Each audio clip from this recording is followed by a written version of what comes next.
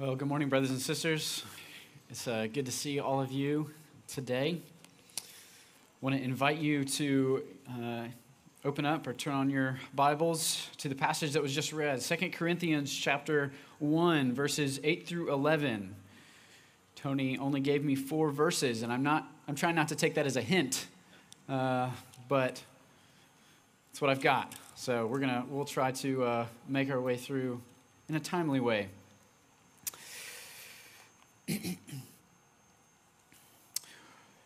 our text today, Paul continues the theme that he began last week, that we began discussing last week. There, Paul was seeking to encourage the Corinthian believers by reminding them that in our suffering, we have an opportunity to experience in a unique way God's special care and comfort for us. And not only that as we receive that comfort and care, we then have the privilege to turn around and offer it to others, to extend that to our brothers and sisters. We receive the comfort, and then we get the opportunity to pass it along, to be kind of agents and conduits of God's grace. He says God is doing something in your suffering, in your affliction, in your trials to use you for his own purposes. And the text before us kind of continues with this theme of affliction or suffering or trials, but it turns to a slightly more personal angle. He wants the believers to know that for Paul, the writer of this letter, writing to the Corinthians, this talk about suffering, this talk about affliction is not a hypothetical thing that's kind of just way out there. He wants them to know that he himself is someone who has experienced in deep, meaningful, personal ways the affliction that he's talking about. He's reporting, when he talks about this affliction, on his own experience. And it's in his experience, not only does he see the purpose of God in being able to turn around and encourage or comfort others, but he thinks that he sees a second purpose of God at work. He says God is doing something else in our suffering. The first purpose in our trials and our tribulations is that we can serve others, we can comfort them, we can pass on what we've received. But this second purpose is internal. It's transformative for us. It takes shape in our very heart and our very character. God doesn't just want to do something through you in your afflictions. He wants to do something in you in your afflictions. He doesn't just want to help you serve other people in your trials. He wants to help you in your trials to become what he has created you to be. Now, what this text does not do is give us a comprehensive explanation of the problem of evil. Why is there any suffering at all? How is it that a good and all-powerful God could allow terrible things to happen and questions like that? This text is not nearly that philosophically bent. Instead, it's grounded in reality. It's grounded in experience. It's grounded in earthy, personal things. It's intimate. It's vulnerable. The Apostle Paul is not kind of grabbing a pipe and leaning back and just thinking about suffering. He's bearing his own soul here. And he's saying, I have seen in my own suffering what God is trying to do. He knows that suffering is not just an out there thing, but it's something that we bear the scars and the marks of. We carry these burdens. Sometimes we don't tell anybody about them. Sometimes they're hidden underneath the surface. Sometimes it's just a low kind of boil that just slowly rises and rises. And as you read the Apostle Paul's words this morning, I'm wondering, just in a crowd this size, how many of us are hearing him talking about despairing of life itself and thinking, yes, this guy gets it. He understands. This is a man who knows how to put words to what he's talking about, feeling a death sentence. He's talking about feeling like everybody's coming against him. And if that's you this morning, if you can resonate at all, if you've ever been able to resonate at all with this kind of suffering and affliction, I just want you to know, guys, this text is for you. It's got something for you. It doesn't answer all the questions about why, whatever trials and difficulties and tribulations you've gone through. It doesn't say, here's the point-by-point reason and easy explanation. It doesn't put a tidy bow and just say, here's the easy answer here. But what he does do is he peels back the curtain just a little, and he helps us to understand what God wants for us in the midst of our suffering, in the midst of our affliction, in the midst of our trials. He says, don't miss the fact that when you go through these things, God is not absent from those scenarios. He's very much at work. He's very much at work in you. He wants to work in you. And friends, there might be some others here that kind of suffering seems really far off. Maybe you're someone for whom the brokenness of the world has only lightly touched, or maybe not touched you very recently.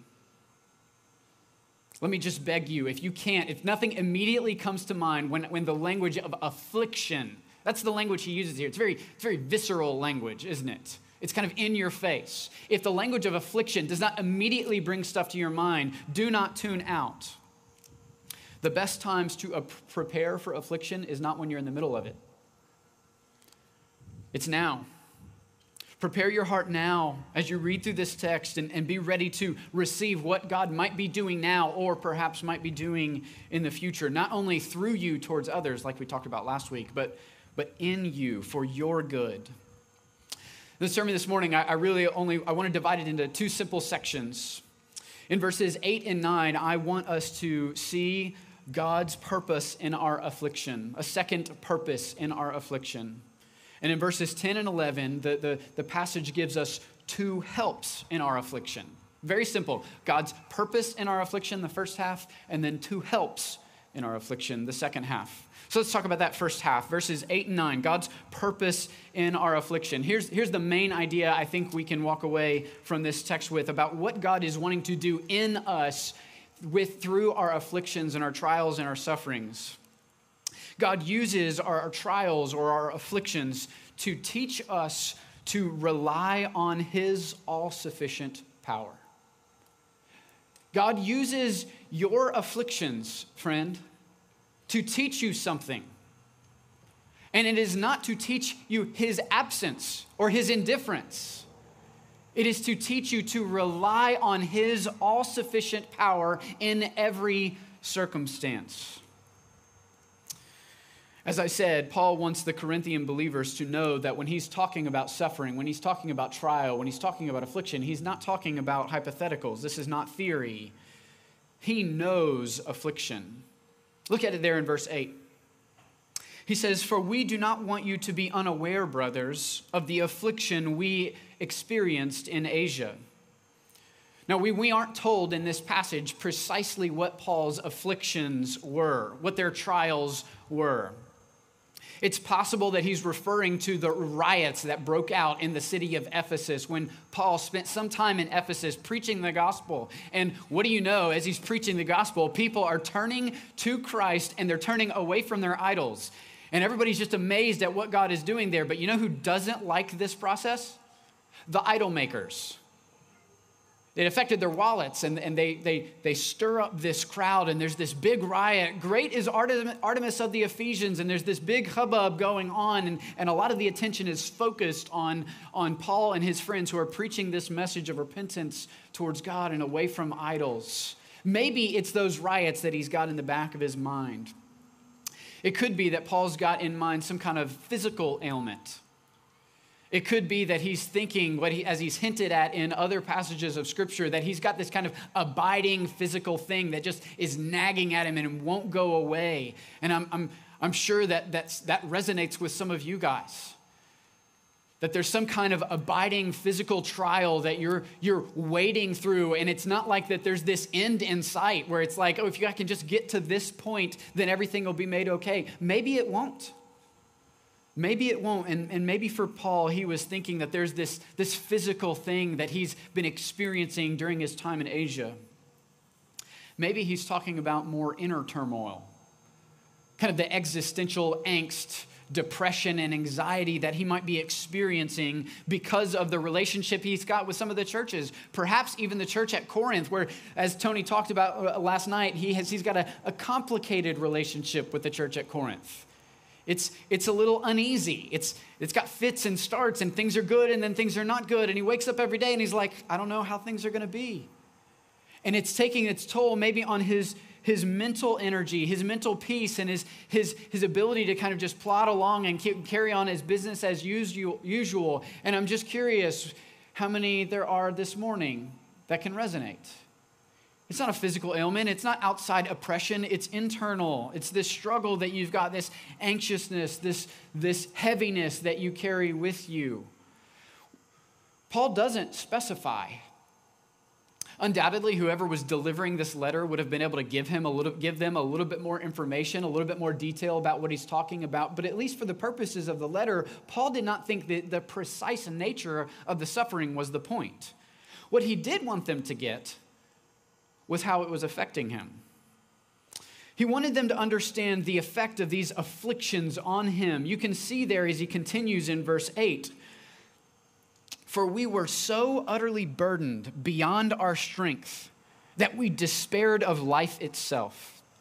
Indeed, we felt that we had received the sentence of death. He highlights in these couple phrases, three characteristics of the trial and the tribulation, the affliction that he's experiencing. He first wants them to understand that his internal resources were completely maxed out. Right? He says this, we were utterly burdened beyond our strength to bear it. How many of you guys have ever been in a situation where your internal kind of resources, they were just zapped, they were gone? You perhaps it was a relational struggle where you just like, I don't know where to go next. Perhaps it was as simple as, fixing something around the house. If you're like me, you watch a YouTube video, one or two, and then you call Michael Britt because your resources are immediately tapped out, right? I've gone beyond what I can handle internally. And Paul's trying to say, look, we'd experienced these afflictions and our own strength was completely depleted. He wants them to understand that Paul didn't have anything left in the tank. He had nothing kind of that he could dig deeper into. A lot of sports coaches will use this language. You got to dig deep, right? You got to reach in and get it. These things don't mean anything, right? But we say them and everybody's like, yeah, got to dig deep. Well, Paul had dug as deep as there was to go. And there was nothing else. He wanted him to understand that his own resources were completely gone. He wanted them to understand that he had this perception of fierce opposition.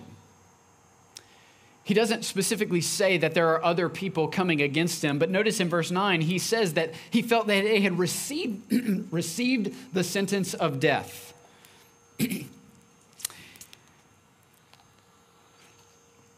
Paul and his compatriots seemed to think that there was a hit out for them. That whatever they were doing, somebody was coming after them, and it obviously could be other people. It could be the devil himself who was coming after him. But they just had this sense that they were victims of this kind of cruel attack. And the third characteristic we see is that all of this resulted in utter despair of life. Paul doesn't pull any punches, does he? He tells us where this leads. His resources were depleted. There seemed to be forces coming against him, and it leads him to the point where they despaired of life itself. Friends, do any of these sound familiar to you? Can you resonate with Paul here?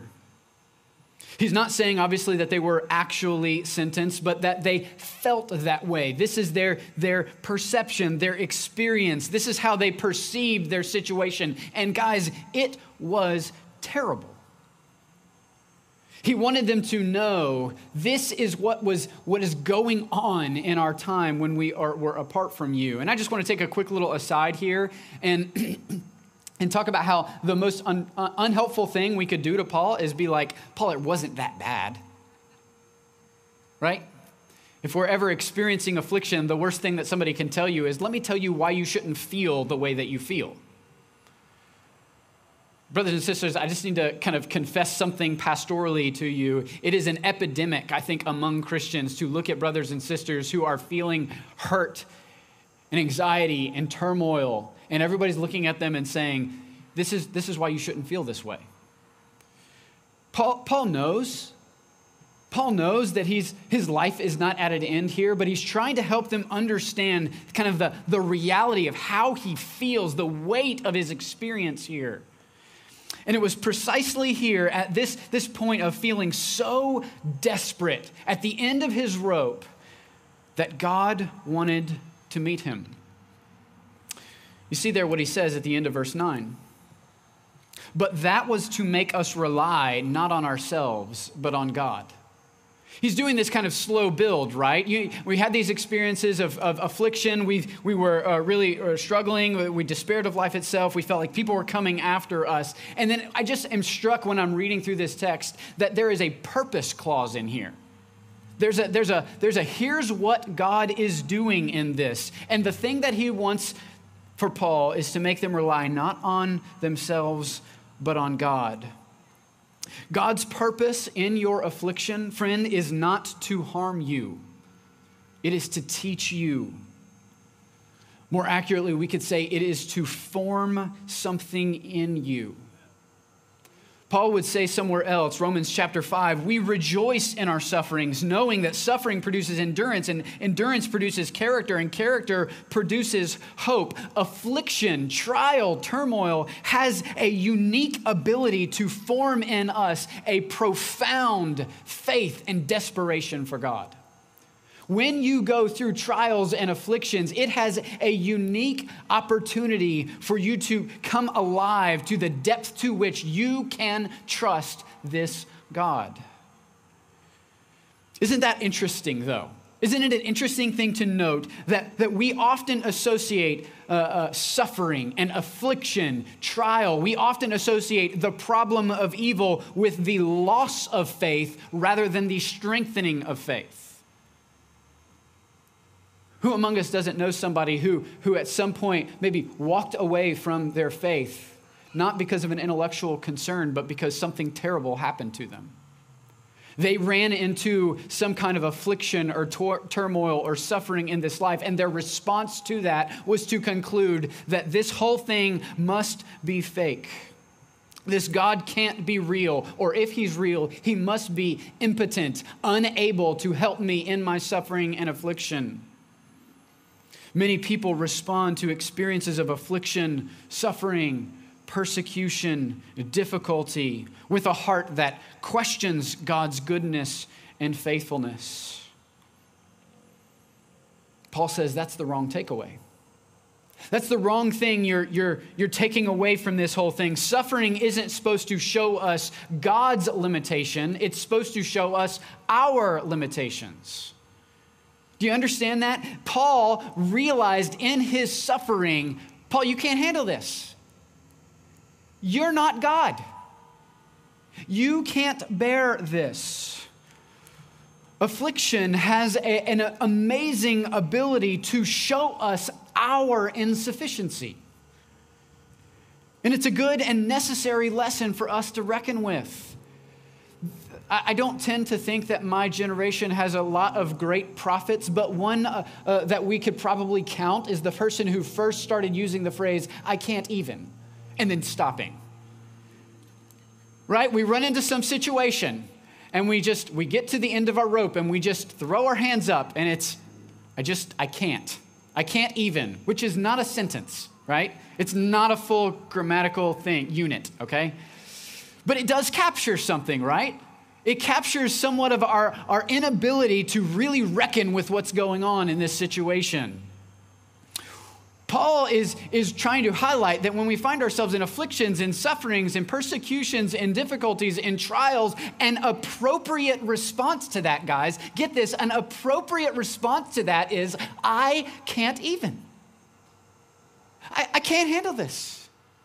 I can't reckon with this.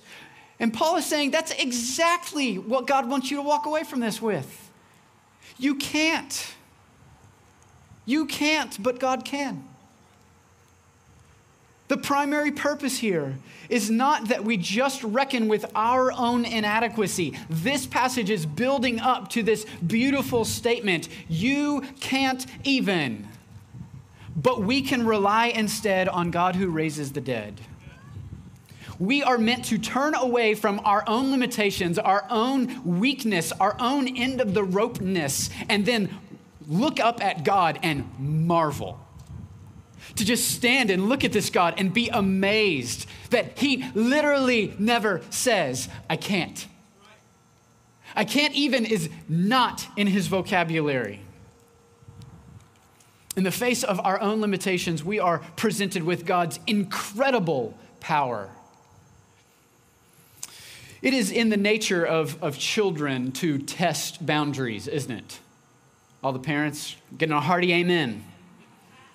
Sometimes, maybe often, the boundaries are rules that we've placed for our children to keep them safe, right? Don't stick your, well, I'm not going to give kids ideas, right? Don't do that. Let's just leave it at that. One of my little girls likes to test boundaries in a different way. It's really just her exploring the world, and it's really fun because we'll be doing something, and she'll start to kind of do the one-up game.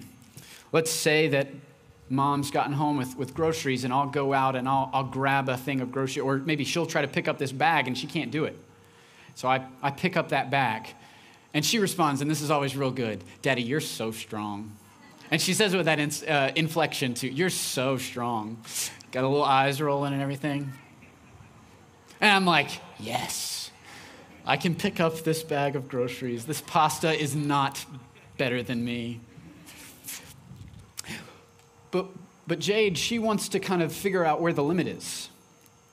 And so she says, Daddy, you can pick me up. And I'm like, well, yeah. You're so strong, Daddy. Oh, well, thanks. Daddy, you're stronger than Mama. Well, okay, I'm not, if you say so, I'm not going to touch that one. But I'm like, okay. Daddy, if you wanted, you could pick my bike up, couldn't you? Well, yeah, I think I could pick your bike up. Daddy, if you wanted, you could pick the car up. Well, Daddy, if you wanted, you could pick the whole house up. And you're like, okay, at some point, we need to ratchet this back a little bit, okay? Because what she's doing is she's just upping the ante each time, and she's just imagining Daddy can do anything. And what she doesn't quite realize is that Daddy, like her, has limitations. But she's just trying to push the boundaries to figure out where those limitations are. And unfortunately, when it comes to fits of strength, she finds mine fairly quickly. And it's hurtful. But Paul is trying to invite us as God's children to test the boundaries with him, to push the limits and say, see if you can find the limits of this God. See if you can find the limits of his strength and his power. When you find yourself in affliction and in sufferings, call on him and see if you can find the limits. It's not there. You cannot find the limits of this God. Affliction smacks us in the face with our own limitations, our own inability, and sends us looking for some kind of rescue provided by something outside of ourselves. And it is to our shame, it is sin inside of us that goes to so many places before we go to the God who created us. We go to other people and ask them to fill the void or provide the rescue, and they can't. We go to things like drugs or money or sex, and we say, please provide me with rescue from this way I'm feeling, this affliction that I'm experiencing, and they can never rescue us. We go to things like success and acceptance by other people, and we say, if only I can get them to think about me this way, then I will have the rescue from this affliction that I'm experiencing. We turn to politics and ask politics to rescue us from the ways that we're feeling afflicted and depressed and anxious, and none of these things can satisfy. They are all found lacking. But when we turn to God, we turn to a loving Father for whom there are no limits. And the proof he wants to present to us is an empty tomb. He wants to point us to a God who raises the dead. Imagine the worst in your trials. I'm not sure this is like a psychologically recommended tool, but a move here, but I'm just gonna feed your fears for a second. Go down the darkest path. What is the worst possible outcome? Now tell me, if a God who raises people from the dead is for you, is your problem too big? Is your affliction too severe? Is your suffering something unable to bear? God uses our afflictions to teach us to rely on His all-sufficient power to rescue us, to redeem us, to restore us. And the place He wants to go, the place He wants us to see that His power has no limits. Paul says we run to the God who raises the dead. Death cannot hold Him. It can't restrain Him. It can't put limits on Him. Death itself, the thing that none of us know how to beat, this God just overcomes it. He can handle it. And so Paul says, when we experience affliction, friends, brothers, sisters, what God is wanting you to see is that you are at your limit. You can't. And He wants you to stop trying to rely on yourself. He wants you to stop turning to other things and instead turn to the God who raises the dead. There is not a question of whether or not we can trust this God. The question is whether or not we will trust Him. Will we, in our affliction, in our suffering, in our trials, in our turmoils, will we grow to trust Him more and more? Paul is trying to root and ground our faith in this life in the resurrection of Jesus Christ. The resurrection is got to be one of the most practical doctrines for the Christian life. Friends, Jesus tells us, in this life you will have suffering. It's happening. It's coming. Whether you're experiencing it now or somewhere else, you will have trouble in this life. But then He follows it up with what? Take heart. I have overcome the world. Everything that this world, sin, death, the devil, everything that they've thrown at me, I have overcome. And what's being extended to us as followers of Jesus Christ is the ability to rest and trust in the God who exercises that kind of power at His will.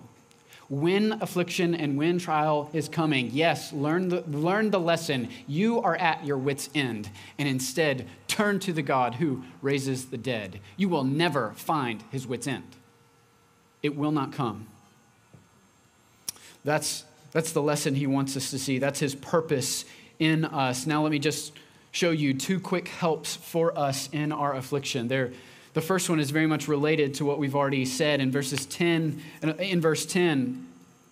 we see God's perfect deliverance is a great help for us in our affliction. He delivered us from such a deadly peril, and He will deliver us. On Him we have set our hope, and He will deliver us again. Paul is taking a step back and showing us that one of the great helps that we have in our affliction is to reflect on God's past and future deliverance. One of the great things we can do when we're in the middle of affliction is start to list the ways God has been faithful to His power to overcome. Who is this God that I'm supposed to be relying on right now? Well, brothers and sisters, it's the very God who parted the Red Sea and made His people walk through it, provided them with food for 40 years in the desert, brought fire down from heaven, came to the earth in the form of a baby, died a death for your sins and for mine, and then resurrected from the grave to defeat that death. Reflect on His past faithfulness. as presented to us in the Scripture. So many of the Psalms are actually doing just that. We can count the ways God has been faithful to his character and his deliverance. But you don't have to just go to the Scriptures. Think about your own life, the ways that God has been faithful to you. One of the great privileges that we have as the people of God is that we get to remind each other of God's faithfulness. Don't forget the time that the Lord has delivered us from that difficult family struggle, or that difficult relational dynamic, or that difficult job situation. Don't forget the time that the Lord was gracious to you when there was someone who is oppressing you because of your faith. Don't forget God's faithfulness. He says he has delivered us from deadly peril before, and he will deliver us again. Not only has he delivered us once, but he's also telling us to look to the future. Look to this future deliverance that we have, the promise not only of Jesus' resurrection, but of our resurrection.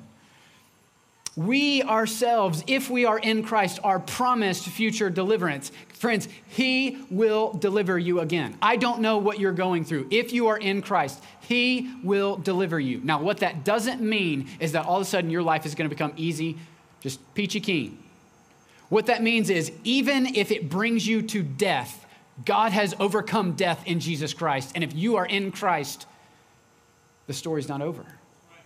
You will be delivered from that death. Think about the amazing truth there. Death does not defeat you if you are in Christ. He will deliver again.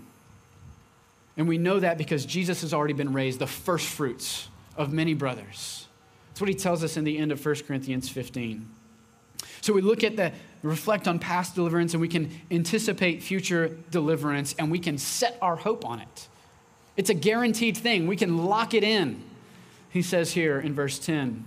So the first help he gives us is just reflecting on God's perfect deliverance. The second help he gives us is God's prayerful people. We can call out to God's people. We bring them into this thing. He says in verse 11, you must also help us by prayer, so that many will give thanks on our behalf of the blessing granted to us through the prayers of many. Paul says that the Corinthians actually have a role to play here. It seems like his trial is not over. It's not just this thing in the past. It's something that's going on right now. But thankfully, God has given Paul an incredibly potent resource in experiencing and enduring this affliction. You know what it is? It's the community of faith. It's the people of God that he can call out to and say, I need your prayers desperately. He requests their partnership through prayer, and then he anticipates that when they actually do go to the Lord in prayer, the Lord will answer and deliver them, and then everybody's going to be looking around saying, God answered their prayers. Paul's already counting on the end in mind. That's what's going on in verse 11. There are going to be lots of people who are giving thanks because you've prayed for me and God's answered those prayers. Brothers and sisters, do you believe, do you understand and believe the real impact of God's praying people? In your suffering, in your affliction, in your trial, in your oppression, do you go to God's people and say, guys, you've got a role to play here. I need your prayers. I need you to petition the Lord on my behalf because this is taking me to my wit's end. If you are in some kind of affliction, do you go to those who pray? If you are the one who someone comes to, let me just ask, do you pray? Do you go to the Lord on their behalf, trusting and assuming that God answers your prayers on their behalf in their affliction? That he actually can and will deliver. It's an incredible resource we have in the people of God. He says this very simple thing, you guys can help me. I'm still going through everything. I need your help. And I'm confident that when you go to the Lord on my behalf, he's going to answer. He's going to answer. Paul's admission of weakness in this passage was an incredibly risky move.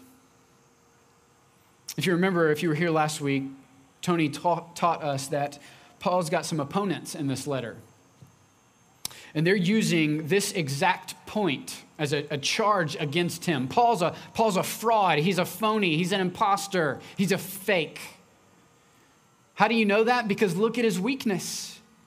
Look at his suffering, look at his affliction. And Paul turns around and he meets them head on. And rather than deny his weakness and his suffering, Paul wore it like a badge of honor. Because he knew that in our weakness, God is shaping us into a people who are not theoretically interested in God's power, but we are desperate for his power. Paul's entire ministry only mattered if God showed up. It only mattered if it wasn't dependent on Paul's excellence, his impressiveness. It only mattered if it was desperate for God to show up. And so Paul says, guilty as charged. I'm as weak as they say I am. I'm as afflicted as they've said. But you know what? That doesn't undercut any of my message. It's integral to my message. I am weak. But I do not rely on myself. I rely on God who raises the dead. This is the hope and the confidence of the Christian life. It is not that we are better people than others or stronger or more capable or more impressive. It is that we are desperate people. We need God to show up and provide the rescue. We need God to show up and provide the redemption. And the message of the gospel is that he has done that. He's done that for us in the person of Jesus Christ. While we were still weak, Christ died for us. While we were still sinners, the sinless Son of God went to the cross on our behalf.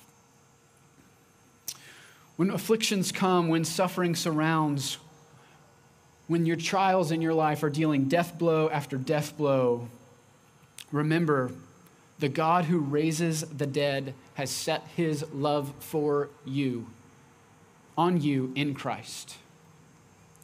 For those who are his, for those who are in Christ, our confidence is rooted, grounded, secure in him. If you're not a Christian, let me just ask, where is your hope and security in times of affliction? Where could you possibly go to find any power or rescue that is on par with the God who raises the dead? I don't believe there is one. But the good news of the gospel is that it's held out to us. If we recognize our weakness, if we recognize our sinfulness, if we recognize our brokenness, then God has held out hope for us in the person of his Son. And everyone who comes to him, everyone who clings to him, everyone who calls on him will be rescued. And that does not mean all of a sudden life gets easy. It means even in the most difficult times of this life, we have a great confidence that it has not overcome our God. Rather, he has overcome even death itself. And one day in Christ, we too will be raised from the dead. No other hope, no other rescuer, no other place of safety and comfort can offer that guarantee. Let's pray. Father God, we praise you as the God who raises the dead. We praise you as the one who not only loves us and wants good for us, but is guaranteed it by doing what we could not do. God, I pray for myself, I pray for the people of Imago Dei Church, that when we experience suffering, when we experience persecution, especially that which comes from our faithfulness to you, Lord, our response would not be to turn inward, but instead we would learn the lesson of not relying on ourselves, but instead relying on you. That we would cast our faith and our hope and our trust on you in a new and fresh way, knowing that you are able to deliver. God, may we be a people of deep faith and deep conviction that you are mighty to save, that you are able to rescue. God, may it be our firm conviction that we have nothing to fear in this life that could ultimately, finally hurt us, because you have secured our deliverance. God, likewise, may we be a people who labor in prayer for one another, that we intercede on others' behalf for your deliverance, not only in the future, but in this life. And may we recognize that you are active and faithful in working. God, we want to see your salvation. We want to see your rescue played out in front of our eyes. God, so make us a people that call on you. Make us a people that trust you. Find in us a people who do not rely on ourselves, but instead throws ourselves on your great power, confident that you save.